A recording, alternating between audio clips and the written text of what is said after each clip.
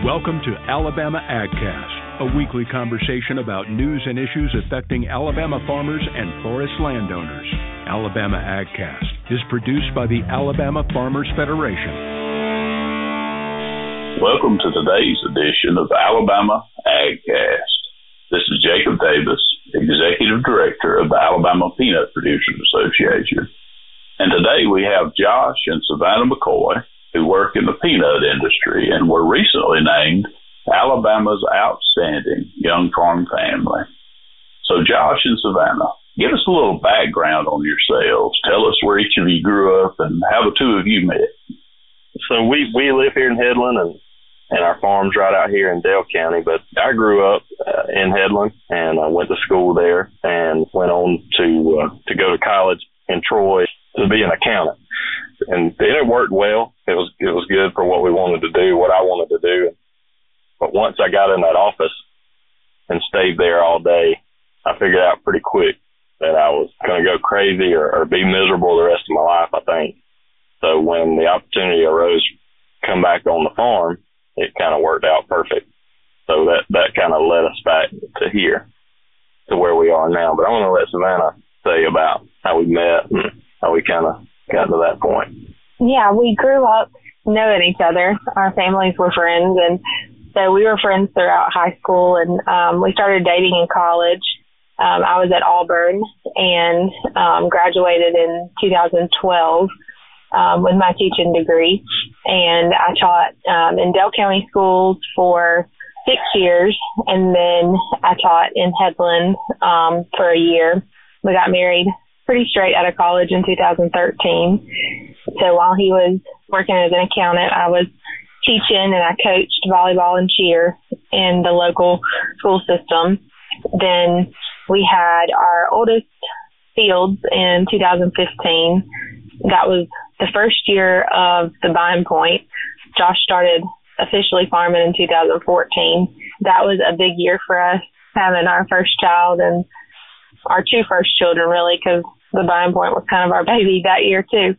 And then we welcomed a second child in 2017, Sutton, and we have another one on the way that looks like he's going to make his arrival right during the middle of harvest season this year. So you mentioned a little bit about it, but what exactly do y'all do in the peanut industry? Tell us a little bit about your operation. Well, we farm at the center of it, peanuts and cotton. So that's kind of where it starts every day. But in the spring, we have a shelling plant, and we shell seed to go back into the next crop. And then in the fall, we have a buying point here in Headland, and we buy commercial peanuts. Right now, we really only buy our own, and just say a third of it will go for commercial production on to the edible market. And then the other 2/3 will be kept for seed for next year. We'll process it there, store it there, and then take it to the shelling plant and shell it, treat it, and sell it for the next year's crop. Well, it is peanut harvest time in Alabama. How's the crop looking? I think it looks pretty good. We definitely could use a break in the rain. I know everybody is ready. I know everybody's got some peanuts ready, but the rain has been holding us out of the fields. So I think it's on that breaking point of getting to be too much rain and damaging the crop, maybe having some issues late. But as far as overall, the rain was great this year, and I think that the crop will be a good crop. I'm not going to say a great crop, be a good crop. Well, definitely, we've had the rain that's needed to grow the crop, but just like last year, we were in a similar situation, but then we had all of those tropical systems that came in and dumped a lot of rain, and that did delay harvest. And, once a peanut fully matures, they drop off of the vine, so the farmer can't put them in the hopper, can't put them in the combine. So a lot of lost yield with that. That's right. And we're seeing it. We went to checking everything this week. I mean, we checked the past few weeks, but we went to seeing if we really needed to skip around any and if some were ready before others. And we did find that some. So we kind of changed up our digging schedule a little bit this week. But, like I say, I think everybody's in the same boat of fields started stacking up on what was ready. And now that we've had this, sunshine the past few days. Everybody's kind of, I think, hitting it wide open right now. So we didn't see many sprouts, or the vines still looked okay. So maybe it'll hang on. We're going to have to spray some stuff one more time to carry us out, but that'll be fine too. We'd rather have the peanuts to put in the basket, like you said, than leave them in the field. Well, a lot of our listeners may not understand what a peanut buying point is, and I know that y'all operate that. So tell us a little bit about what that is. So when we turn those peanuts over in the field and let them lay there and dry, we want them to get to just say 15 to 18% moisture, and then we want to bring them into a buying point and mechanically dry them on down to the desired moisture. And so we'll bring them in, we'll check a moisture on them and see what they are, and then we'll put them on a dryer that has heat, propane heat attached to it, and we'll slowly dry them down. That can be the make or break for peanuts too. If you dry them too fast, they're going to not grade as well and not be as good of a product when you send it on to the end user. We try to dry them down, and then we'll have Federal State will come in and grade each load of peanuts, and you will have a grade off of that load. That's kind of taking care of the quality and making sure that everything is, I guess you would say, on a level playing field and paid for what it's worth. And then they will either be stored if that buying point has a storage facility there, warehouse, or they will go on to that end user where they may like it to go. Ours go to John B. Sanfilippo. So that's kind of the process of, it goes through the buying point, and then it goes on to wherever they desire it from there. Y'all also mentioned a shelling facility. I know you mentioned about shelling for seed. Do y'all do anything there other than shell peanuts for seed? No, we pretty much just shell seed there for the production for next year. Hopefully one day we get to that point where we can, but as of right now, we are pretty much takes up our time too. I mean, once we finish harvest and go through the buying point, just say that you get done in December, we go straight into shelling from there. As soon as we leave the buying point, we go to the shelling plant, and we shell there until we start planting. And even after we're planting, we're still shelling and treating and sending seed out, but it kind of works all together right there. So really right now it's enough for what we need to do, but we have a warehouse there in Headland, and we have a couple other places that we use, and we'll bail those out and take them to the shelling plant. And we'll have anywhere from 5 to 7 different varieties of peanuts. And the major thing that, is really important to us is keeping our quality high.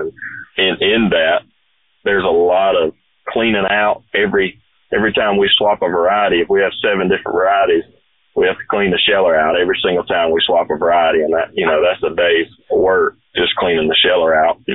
Every wagon has to be cleaned out. Every time we swap a variety in the field, every picker has to be cleaned out. So there's a good bit entailed in the seed side that people probably don't see outside of even if they're in the peanut industry, they probably don't see the workings of a shelling plant, what it takes to keep that seed, in a good condition for that grower for the next year.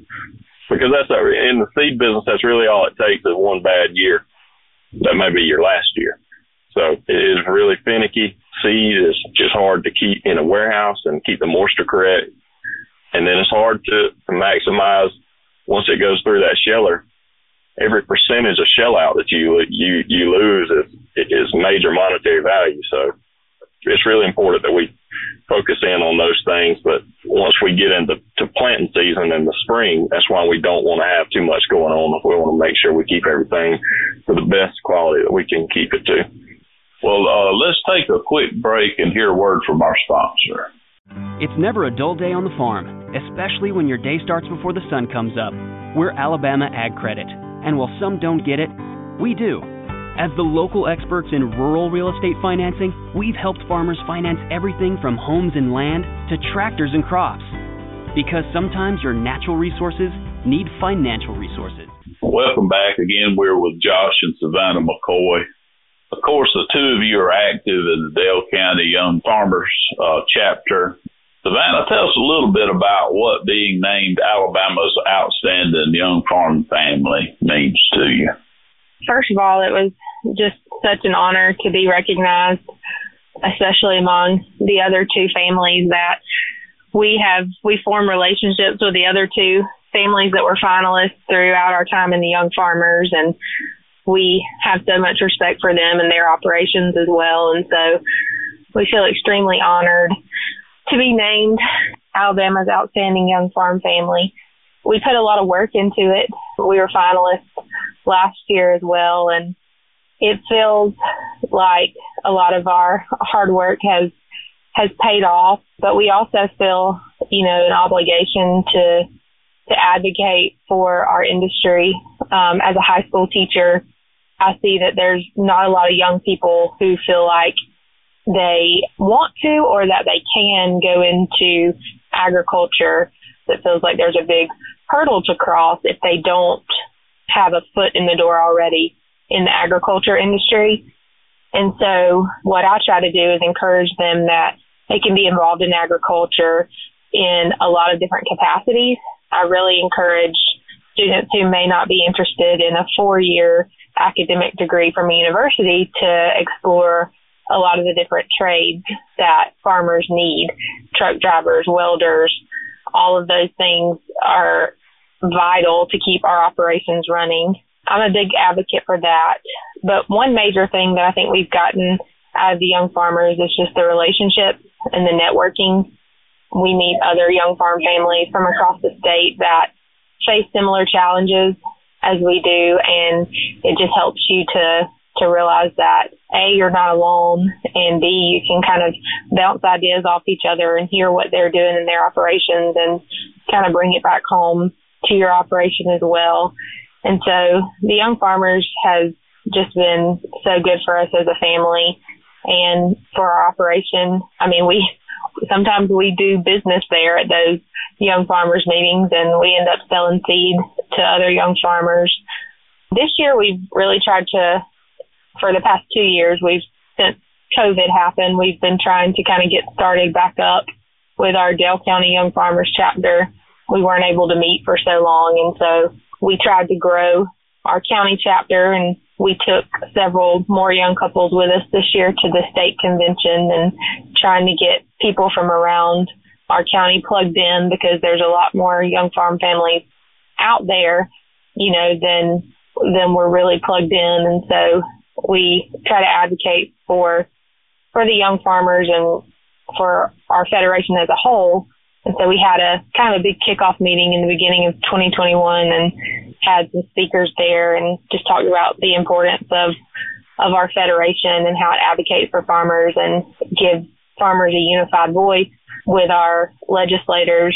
And that's crucial, especially today, for our operations and for the agriculture industry. So we appreciate being given a voice and being given the chance to tell our story. And we appreciate everything that the organization has done for us. Well, now, that competition, Outstanding Young Farm Family, does it go on to a national level competition? Is that what's next for the two of you? It does. That's what we're getting ready for now, and I'm working on that some this week. So we'll represent the state of Alabama at the National Farm Bureau competition in February. So we're getting our application ready for the national level now and working with our state team to prepare and get ready for that. And I guess we'll have a newborn in tow, and we're excited to do that and hopefully represent our state well. Well, we know that y'all do an outstanding job. And then wanted to wrap up, Josh, and talk a little bit about your role serving as an advisor, young farmer advisor on the Alabama Peanut Producers Association Board of Directors. What does that mean to you? What have you learned through that process? Well, I really respect the process now a lot more of what kind of goes into behind the scenes of where that, checkoff dollar may go and what it does for you. We just had the tour come by this past week. I think it was Monday, wasn't it? And, just being able to advocate for the peanut industry and the research that is done. And it's easy just to go and open a magazine and see what peanut did the best somewhere. But behind that, there's got to be somebody putting in the work and putting in the money and putting in the time that it takes to do that research and to do the behind the scenes legwork that it takes, and being able to be on the board and be with the board, I should say, and the knowledge that goes with it, the people that are the movers and shakers in the peanut industry. And Savannah spoke on it just a second ago, but the legislative work that is done, I don't think people realize what it takes to make these things go, and how quickly we could lose our foothold in the food production throughout the world. Could easily go to something else. And we've seen that pressure with different things here in the past few years. You know, if you go look in the stores, you know, there's so many different options now.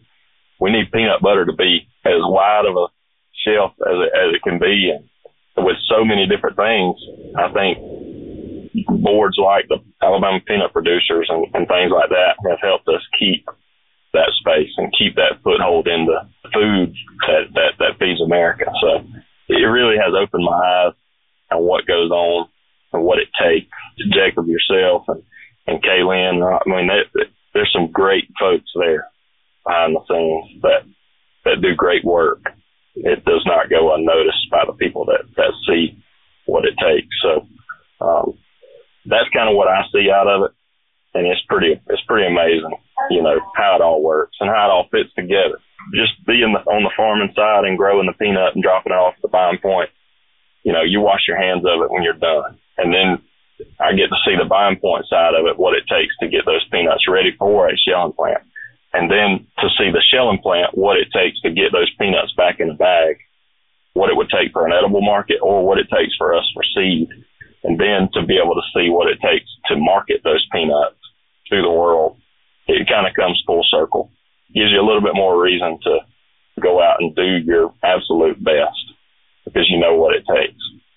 Well, we've certainly enjoyed having you on our board, and you've been a vocal advisor for us, and we really appreciate that input from your perspective and the experience that you have in the industry. It's been a great addition. And we certainly thank y'all for joining us for this week's AgCast. Josh, hope you have a safe and bountiful harvest, you and Savannah. I pray that everything just goes along great for y'all, and certainly glad to have y'all on today. We thank you, and we sure appreciate it.